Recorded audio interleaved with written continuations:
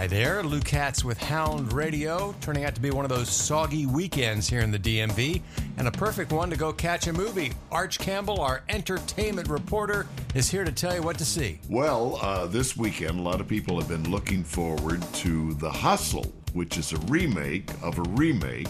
It's Anne Hathaway and Rebel Wilson, and they are very funny as two con artists. Why are women better suited to the con than men? Because we're used to faking it. Because no man will ever believe a woman is smarter than he is.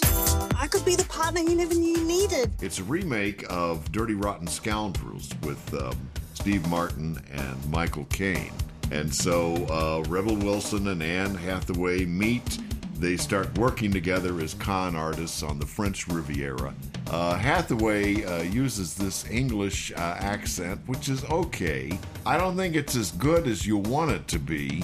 It's good enough. They play it safe. There's a few laughs. It's okay for an okay time. I'm going to give it 2 barks out of how many barks? 4 barks.